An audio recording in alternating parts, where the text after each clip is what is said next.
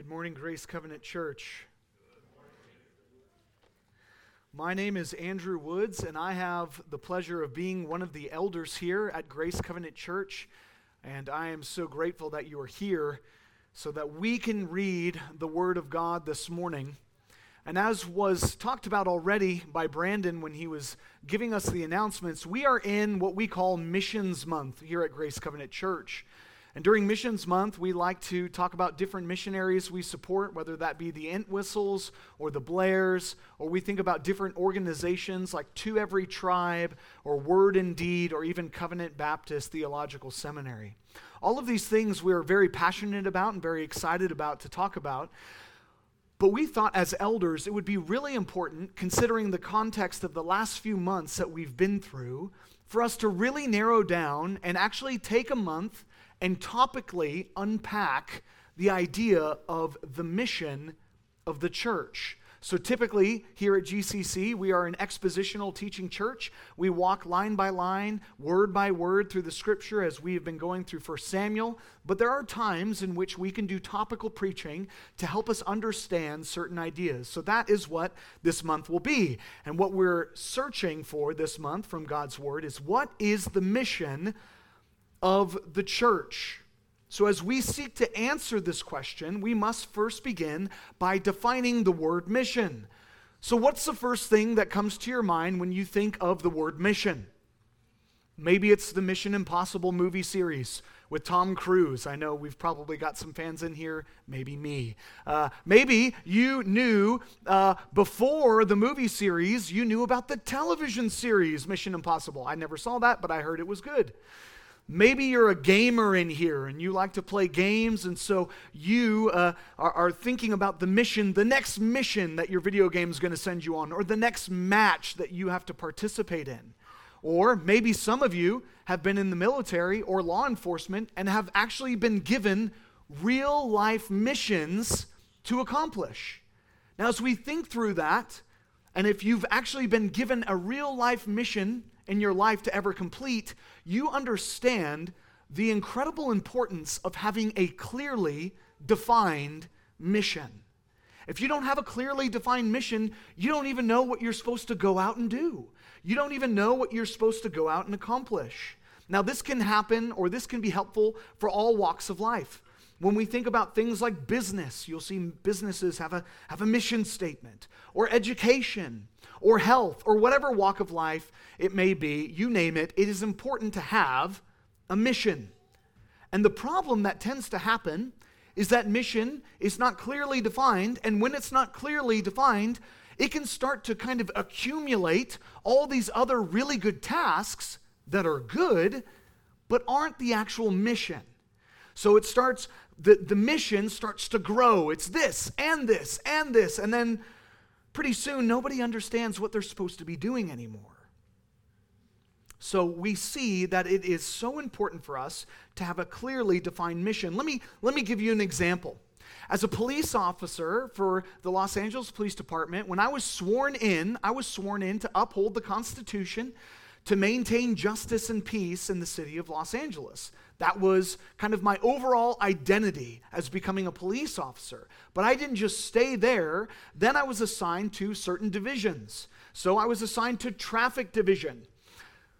Nobody likes traffic division. But when you get assigned to traffic division, you have a very specific mission. You are to uphold traffic law and investigate collisions. That's your job. That's your mission. But say, at some point, I said, you know what, that stuff's boring. I want to be going after the gang members and the narcotics investigations and all that cool high-speed stuff. And I decide one day, you know what, I'm just going to do that instead. And so then I go off mission, still within the scope of what I do as a police officer, but not in my mission anymore. And then a good supervisor would probably grab me by the ear and say, hey, young buck, that's not your mission. We've got guys that are doing that mission. Stay on your mission. We need you to accomplish what you have been called to accomplish. So without a clearly defined mission, we can, even as the church, start to accumulate things or start to do things that may not be the track we're supposed to be in, may not be the lane that we're supposed to be in, but still be good things. Everything from evangelism to social justice to societal reform to environmentalism. All of these things can all of a sudden start being brought in saying, this is the mission of the church. Now, all of these things can be good, properly defined, okay? You hear me say that, right? They can be good, properly defined for a Christian to participate in their Christian life, but not all of these things are the mission of the church. So, this morning, our task then is to walk through some definitions. We're going to define a few words. Then we're going to kind of give ourselves a redemptive sketch of history to find out where we are and what the problem is. And then I'm going to give you just the tiniest definition of what the church is, because one of our elders next week, Dennis, will get up and he will just unlock that for us next week. So be praying for our brother as he studies to give us that. I'm going to give you the tiniest definition of what the church is, and then I'm going to tell you what the mission of the church is not. That's our task before us this morning. So as we do that, I want you to hear the word of God. We're going to start in 1 Peter chapter 2 and in verse 9. Hear the infallible word of God. But you are a chosen race, a royal priesthood, a holy nation, a people for his own possession, that you may proclaim the excellencies of him who called you out of darkness into his marvelous light. Once you were not a people, but now you are God's people. Once you had not received mercy, but now you have received mercy. Beloved, I urge you as sojourners and exiles to abstain from the passions of the flesh, which wage war against your soul. Keep your conduct among the Gentiles honorable, so that when they speak against you as evildoers, they may see your good deeds and glorify God on the day of visitation. Hear the word of God. So as we start in this verse, the reason why I want us to start here is so we can see this beautiful reality of what it means to be a people of God. We're not always a people of God, but God at some point calls us out of darkness into the glorious light, which is Christ. He calls us into that light, and we are given a new identity. We were once not a people, now we are a people, God's own possession. We're a royal priesthood, we hear. We are called into a new identity when we are called out of darkness and into light. We also see in this where we start kind of getting our marching orders of this new people. In fact, we are called to proclaim the excellencies. We are called to have a mission of proclamation, you might say. So this new people are called to then go out and proclaim the excellencies of God, even amidst Gentiles or other nations who would be angry and hateful towards these new called out people, but that this would be our testimony amidst all the world. So this gives us kind of a flavor of where we're going to be going this morning. But we have to start in defining some words. So if you're a note taker, this is kind of section 1. We're going to define words, always important. So your definitions this morning. First, we should understand what mission means if this entire month is going to be about the mission of the church. Now, biblically speaking, mission isn't used a whole lot. You can go back in your concordance and maybe depending on the translation, it might have a couple more or a couple of less. But in the ESV, the English Standard Version, we see that the word mission is used 4 times. Just 4 times in the whole Bible. 3 of them are going to be in the Old Testament, and 1 of them is going to be in the New. So when we look at this and we try to understand what mission means, the 2 words in Hebrew that are going to help us understand what mission means is maseh and then derek. And so when we look at these 2 words, we're going to get a hint of what it means to have a mission. So Judges 13:12 is where we see maseh. So write that down in your notes. Go back and read it later on. But this is about the mission of Samson. This is when his mother is saying, what is going to be my child's mission? What have you called him to go out and do and accomplish? The other place that we see this is in 1 Samuel chapter 15, verses 18 and 20. This is where the word derek comes from. Now, we've been preaching through the Psalms, also through 1 Samuel. Pastor Joel has faithfully, expositorily preached through 1 Samuel for us and into 2 Samuel. And we'll see that this idea of derek, or the path, is very commonly used. Not just in 1 Samuel, not just in Psalms, but in Proverbs, even in Ecclesiastes, this wisdom idea of, will you take the path of righteousness or will you take the path of sinfulness? And so this word derek then, in this context, is when Saul was supposed to go out and slaughter an entire people, right? It's kind of that, he's got to go and he's got to kill everybody? Yes, everybody. Saul was supposed to go and just wipe out the Amalekites. But does he do it? No, and Samuel has to call him out on it. Saul does not complete his mission. His mission was to completely wipe them out, and then he changed the mission. He said, I know that's what you said, and I finished the mission. I just did a couple other things too. And Samuel's like, no, you're totally off base here. So we see in these two words in the Hebrew, kind of where we're getting this idea for mission, this thing that we're supposed to set out to accomplish. Now, let's go to the New Testament. 2 Corinthians chapter 11, verse 12 talks about mission as well, at least in the ESV. Some translations translate it a little bit differently. But what we see in this word, or even in this context, is this idea of people boasting about what they've completed, boasting in what they have done. So what we gather then from that is that this idea of mission is a task set out to be accomplished. So if we're going to keep just digging, and I like this, and maybe you're bored of this, but I like looking into words and seeing where they come from. The word mission actually originates in Latin. And that word comes from missio, which actually means, in the Latin, to send forth or mission. That's where we get this word. And then we see how the English language has then taken this idea and kind of continued to build on it. So Merriam-Webster Dictionary defines it as the act or instance of sending, or a body of persons sent to perform a service or carry on an activity.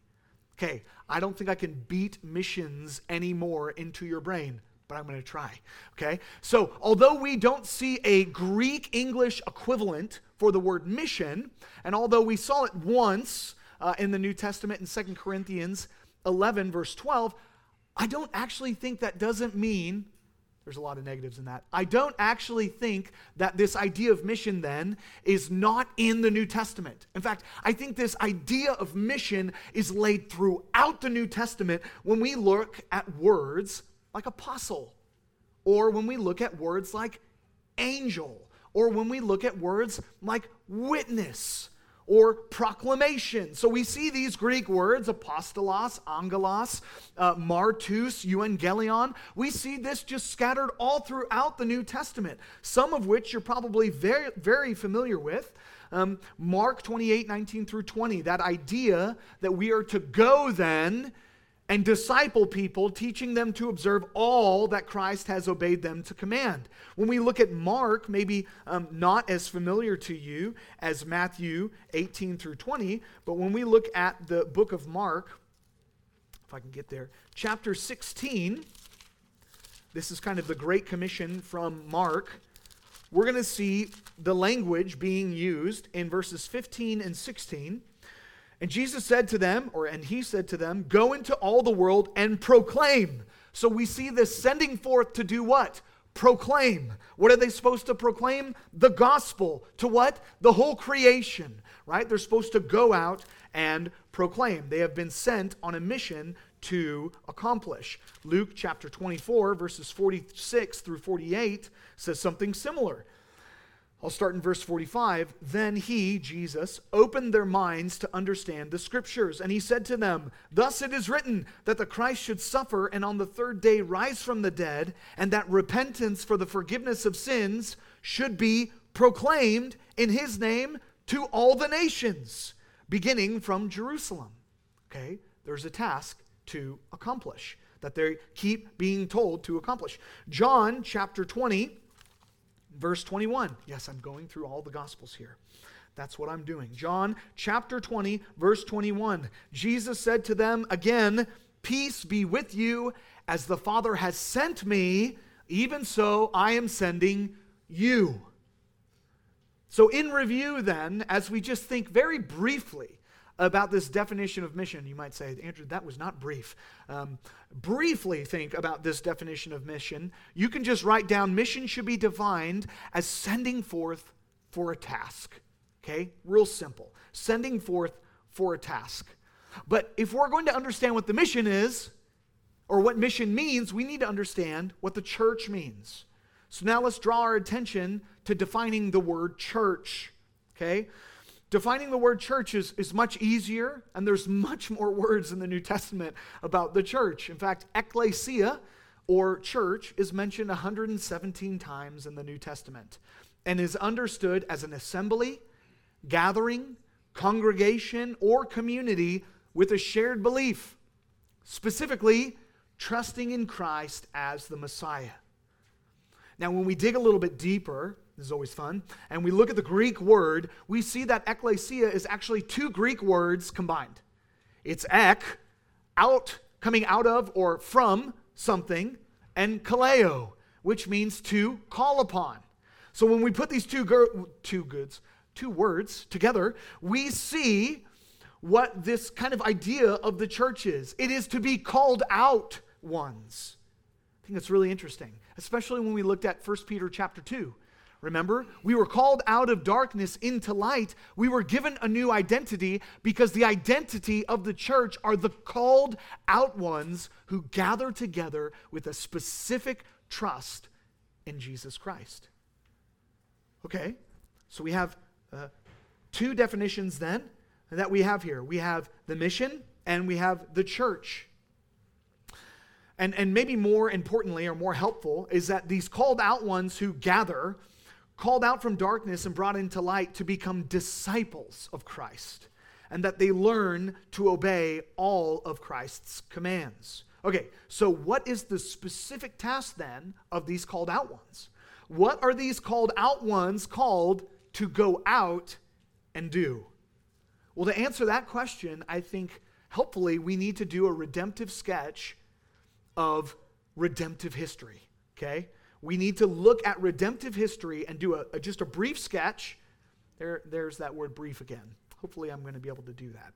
So we're going to go through 4 categories because we have to understand why is there a mission in the first place if we're going to define what a mission is. So your 4 categories, and like you can maybe call this section 2, your 4 categories here that we need to understand in redemptive history are going to be creation, fall, redemption, and glorification. So let's jump into it then. As we start off in creation, we see that God created the heavens and the earth. And as we go through the creation account in Genesis 1, we see the fact that God will create and then he will call it what? Good. He calls it good. And then, after he has created everything, the heavens and the earth were finished, chapter 2 says, and starting in verse 1, and all the host of them. And on the 7th day, God finished his work that he had done. And he rested on the 7th day from all his work that he had done.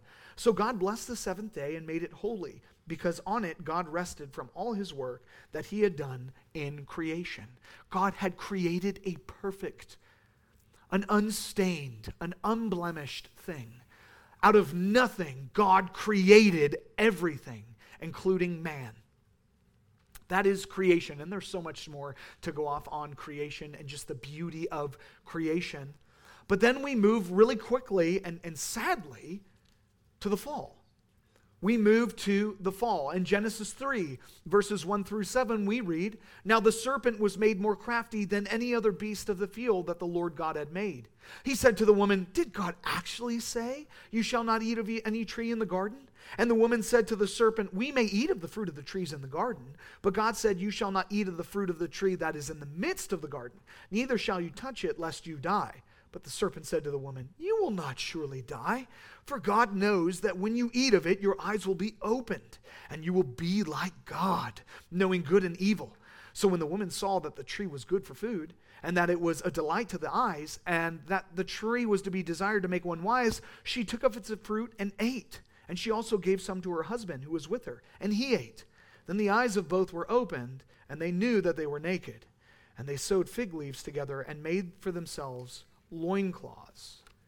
So we see the treacherous act of idolatry comes into the sketch of redemptive history.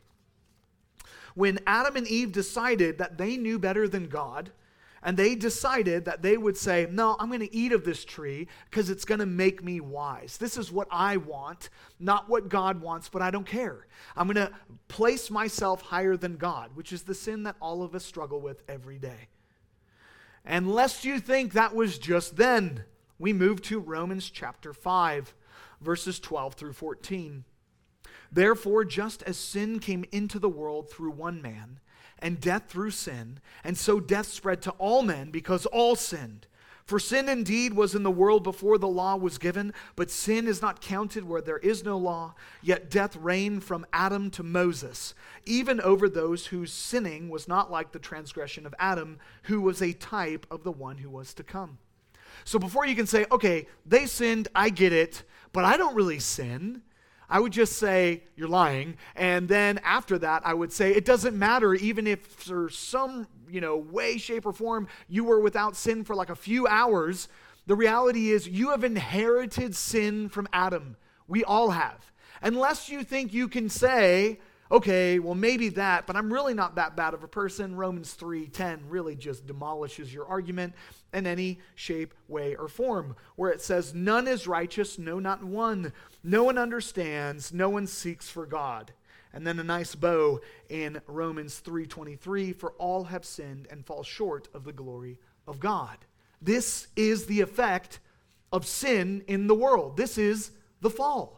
This is depravity. This is what happens when sin enters God's perfect creation. But we got to go back to Genesis really quick and read the most beautiful words in this beginning act of God's redemptive history. Starting in verse 14 of chapter 3, after the sin has happened, after sin has come into the world, this is what God says to the serpent. Because you have done this, cursed are you above all livestock, and above all beasts of the field. On your belly you shall go, and dust you shall eat all the days of your life. I will put enmity between you and the woman, and between your offspring and her offspring. He shall bruise your head, and you shall bruise his heel. Theologians call this the proto-evangelion, which is just a really fancy way of saying the first gospel. Why is it the first gospel? Because sin has entered the world, and what will happen is, although sin will take its effect on Christ on the cross, killing him, Christ will actually be doing the killing. And he destroys sin and death and Satan. And that is who we put our trust in. And that's God's promise, this seedling of a promise that we see grow to its full capacity in Galatians chapter 4. So we move then from the fall into redemption, the third category. Now, Galatians 4, verses 4 through 7 are a beautiful summary of this. But when the fullness of time had come, God sent forth his Son, born of woman, born under the law. Remember the seed, the offspring. So he was born under the law, born from a woman, so that we might receive. Let me just start that over again. But when the fullness of time had come, God sent forth his Son, born of woman, born under the law, to redeem those who were under the law, so that we might receive adoption as sons. And because you are sons, God has sent the Spirit of his Son into our hearts, crying, Abba, Father. So you are no longer a slave, but a son. And if a son, then an heir through God, and a royal people, like we read in 1 Peter 2. Praise be to God. We see that Christ has come, redeemed a people through his perfect obedience to the law that none, starting with Adam, could ever fulfill, until the greater Adam came and completed the task of redemption. Because Jesus had a mission too. And we can have distinct missions in the Bible. The mission of the church, the mission of the Son. In fact, again, nerdy theologians will call this the covenant of redemption. We see from the beginning of time that God the Father, God the Son made a covenant together that they would redeem a people by Christ's work on the cross, fulfilling that first gospel in Genesis 3:14 and 15. Christ completes his task, which is why he sits at the right hand of God even right now as a great mediator for those that believe in him. And then we come to the fourth section in this broad painting of a picture of glorification. Glorification is the day in which we long, and we will be made new. We will have a new body, a glorified body, and we will be in the presence of God forever and for eternity. And we see that glorification comes in the consummation of the kingdom when Christ comes back. That is that glorification that we long for. 2 Peter 3, verses 11 through 13 talks about the new heavens and the new earth that we long for, when everything will be made right, all tears will be wiped away, and we will be in the presence of our God for eternity. We long for that day. So looking at this sketch of redemptive history, okay, don't get lost, hang with me. We've gone through mission, we've gone through church, we've gone through this redemptive sketch. Now we need to realize, what do we need? Or not just we here in this church, but what does everyone need? We have to answer that question. So where do we find ourselves then in the timeline of redemptive history? Certainly not in the new heavens and new earth. We heard that in our pastoral prayer this morning. And we have felt that over these past few months as unexpected death has happened, as unexpected cancer has happened, as all kinds of things, diseases, unbelief have wreaked havoc. We understand that we're not there yet. It becomes clear then that we dwell in something called the already not yet. See, the kingdom has come because Christ came. Christ came preaching the kingdom of God. That was part of his mission, to come and to preach the word. And as he did that, the kingdom is inaugurated. The king has come, so the kingdom is coming. But the kingdom will not be at its full height until Christ comes back again. And he calls his people from all over the world, his elect, to come together and be that new body. So we're in this already and not yet. He has forgiven us of all of our sins, and we rest in his righteousness, but we still eagerly await the second coming. So if that's where we are, and if we understand mission the way we do, and we understand the church the way we do, and then we understand that we're all sinners in need of the gospel, then it should become abundantly clear what all people need. They need the good news of Jesus Christ. They need to be discipled to obey all that Christ has commanded them. Then they need to go out and make more disciples. That's the point. We are being called as ambassadors of the embassy to go out and make disciples in other places and then bring them back to the embassy of God in this world, in this time, as we long for glorification. So here's my definition of the mission of the church. Sorry, Dennis. I know you will do this much better than me. Missiologist David Hesselgrave offers a narrow definition. He says the primary mission of the church, and therefore of the churches, is to proclaim the gospel of Christ and gather believers into local churches where they can be built up in the faith and made effective in service, thereby planting new congregations throughout the world. Now, friends, if this seems boring to you, or if you say, well, that's good, but I think there needs to be more, let me just posit something to you, something that could have happened. I think the reality could be that you've allowed your heart to come numb to the fact that people go to hell every day. Every day, people die from this place. We have seen that life is a vapor. We know that better now than maybe we've ever known it. And if that be the case, and if sin be real, and hell be real, then the mission is clear. People need to be made disciples of Jesus. They need the gospel. They need to know who Jesus is and their need for him for the forgiveness of their sins. And then they need to be built up so that they can go out and tell more people. It's simple. We don't have to make it super complicated. So, we've talked about definitions. We've had this sketch of redemptive history. We've kind of placed ourselves here in the in-between and the already, the not yet. We've seen then a very narrow, small definition of what the mission of the church is, and now we get to what the mission of the church is not. And I walk lightly here, knowing that this can cause maybe some anxiety or division in some people, and when we think about the mission of the church. But I think it'll be helpful for us to go there.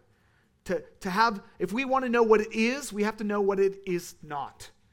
So let me make one more distinction, just distinct this entire sermon. But I want you to understand the difference between the individual and the institution. The individual and the institution.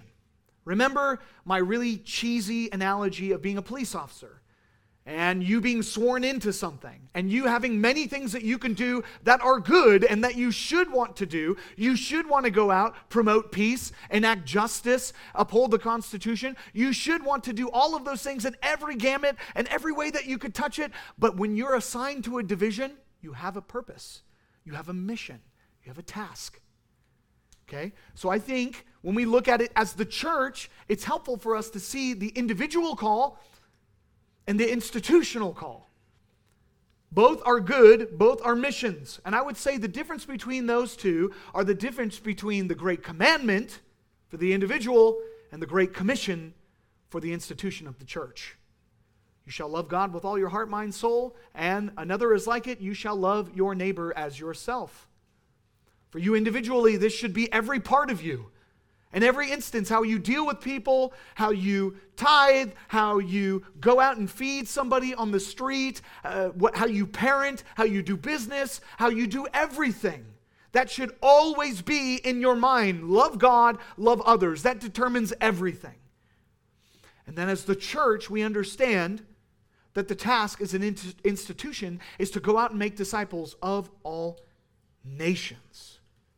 So I think Jonathan Lehman actually helps here when he makes this distinction, and when I thought of it, I go, oh yeah, that is helpful. It's a little silly, but it's helpful.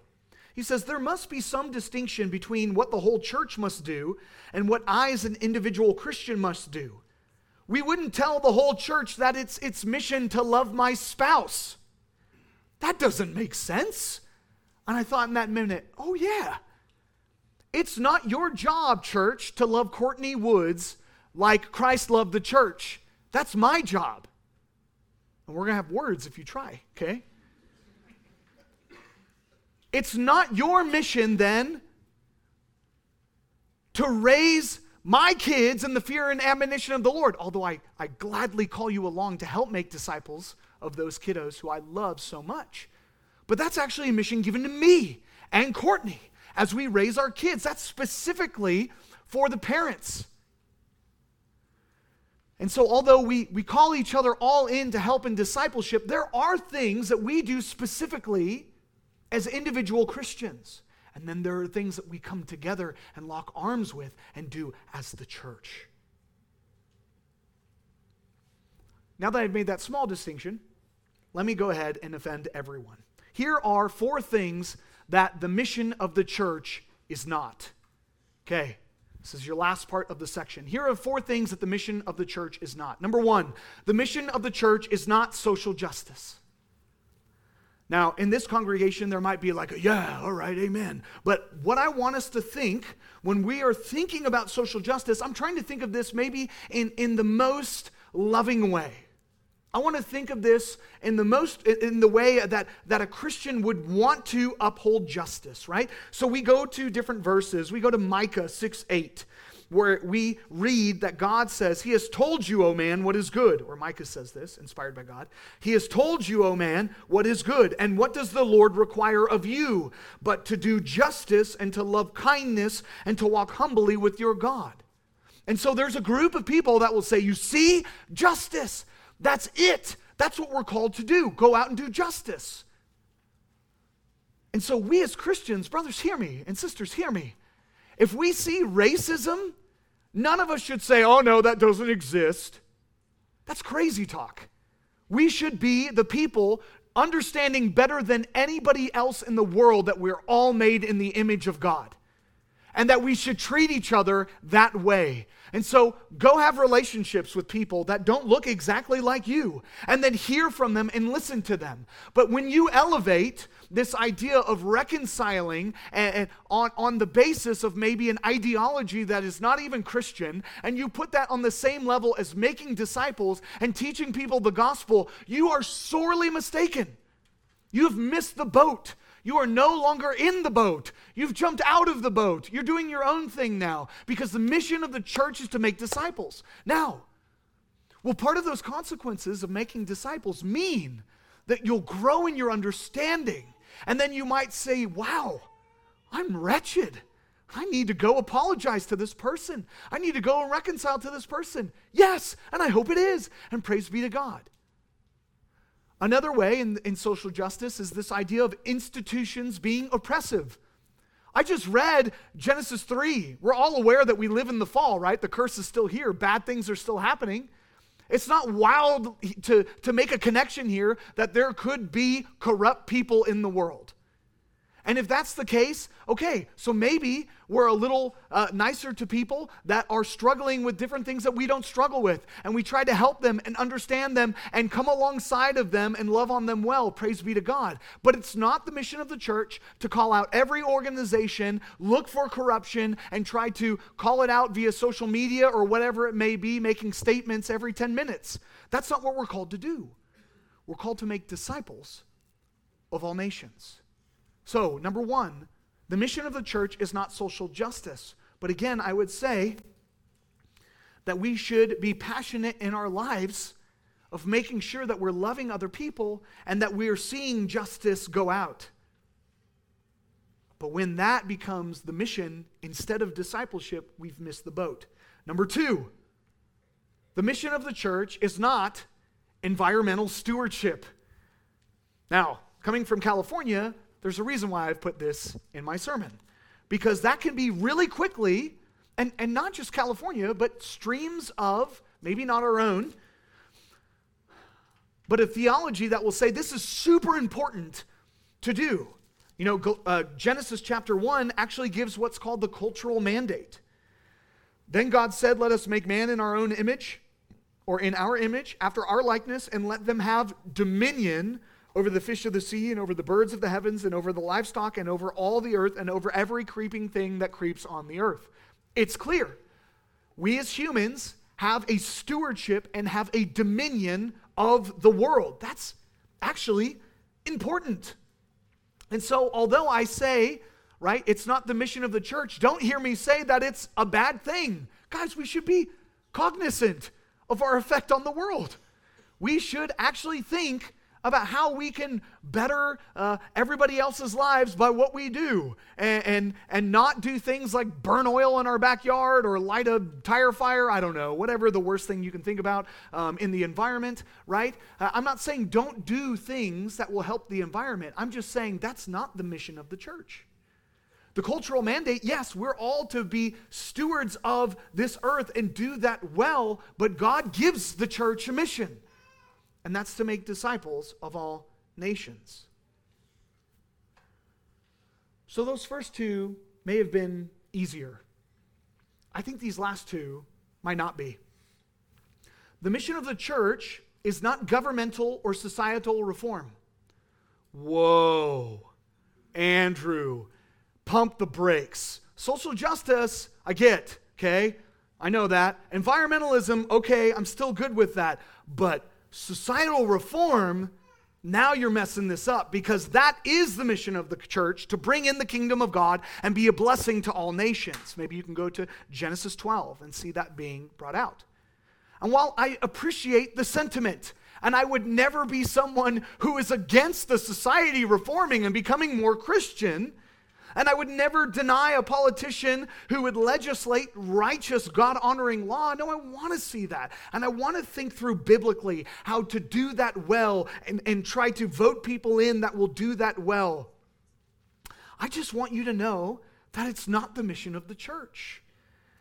If you go to Genesis. If you go to Matthew, which is our memory verse, Matthew 18, I want to be fair, because I want to go here and I want to say this is a verse that a lot of people will use to say, no, this is societal reform. I know that there are plenty of other verses, people, if this is where you're at, but I'm just going to use this for the sake of time. Matthew 28:19 talks about making disciples of all nations. And then there will be a plea. Andrew, I'm all good with you wanting to make disciples, but we're supposed to make disciples of the nations. And how do we do that? Well, we then are going to reform maybe the government in that nation so that they can propose good godly law, and then that will be societal reform, and it will be good. And we want that, right? That's what we want.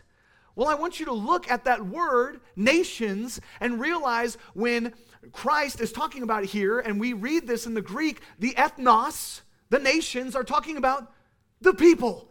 It's talking about the people of these nations that we're supposed to go out and we're supposed to disciple and we're supposed to call out of darkness and into light. You're not satisfied. Okay. Another thing that I just want to point out is that this idea of societal reform is just not the testimony of the New Testament. It's just not what we see happening in the New Testament. We read in 1 Peter chapter 2 that we are sojourners and exiles in dispersion, right? We've been dispersed throughout all the nations. In all the New Testament letters, the recipients are not in a place of cultural majority, but are a minority who are called to live as ambassadors to Christ. Okay, Acts chapter 1 again.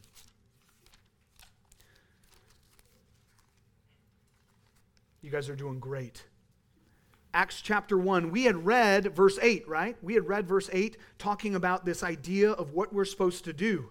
We're supposed to go and be witnesses in all the world.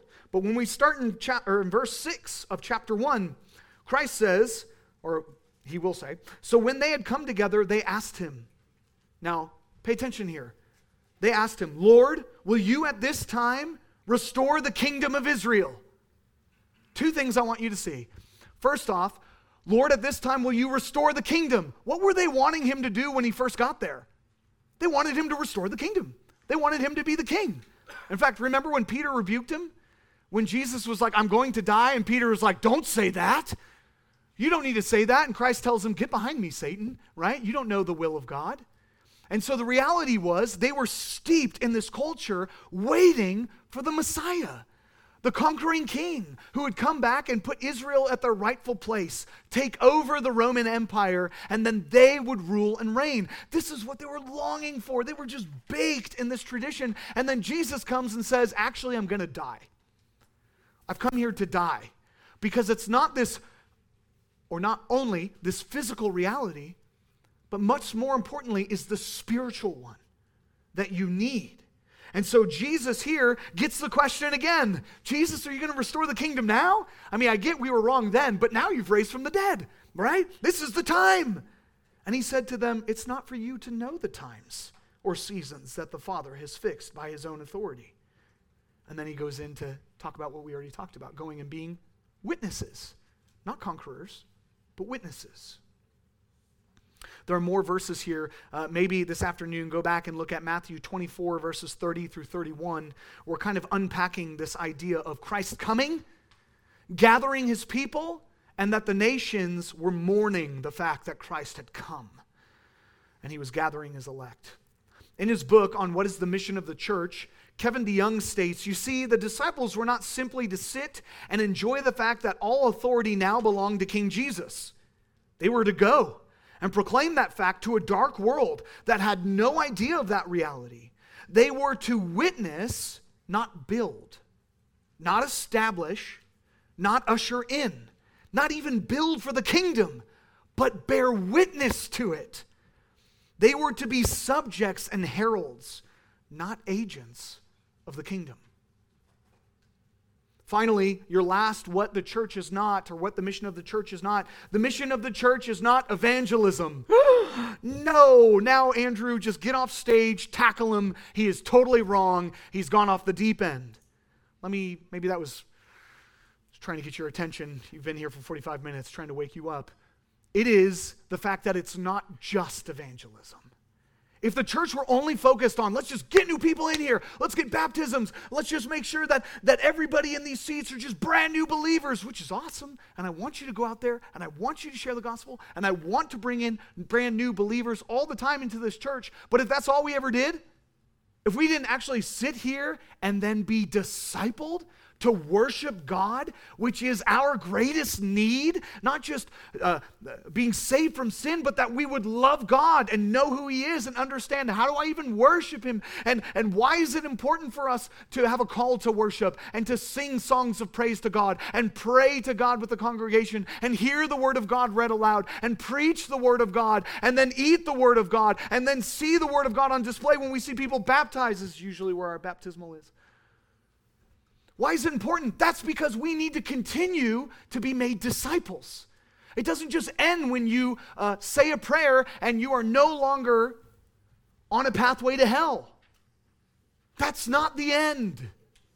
And then, once you're beginning, you don't have to be some sort of super disciple, but once you're being discipled and you realize the need, then you go out and make disciples in your workplace, in your division, in your business, whatever it may be, in your hospital, at home with your children. Your call is to be discipled, to go out and make more disciples. So this morning, in conclusion, the mission is a task to be sent out to be completed by the called out ones. The called out ones are then called out to go and make disciples. And it's important, and that's what these next 3 weeks will be, for us to clearly define the mission so we don't get distracted from it. Would you pray with me? Oh God, our God, how majestic is your name in all the earth. Father, as we have heard from your word and as we have just jumped around through it here and there, Father, I pray that you would encourage your people this morning. I pray that they would be further discipled, further equipped to go out and make more disciples. Father, I pray that you would give them a burning desire to disciple. Not that they have to be perfect, but that they would want to disciple, that they would want to share the gospel, that they would want to walk alongside of other people, bear their burdens, love them well. Father, I also pray for these 4 things that I said were not the mission of the church. It's not that these things are demonized. And I pray if I've confused anybody this morning in those ways, that you would just help them forget it. That you would help them cling on to your word, which is what we rely on. And it is what we go to help us understand the mission you've given us. And we pray this all in Christ's holy name. Amen.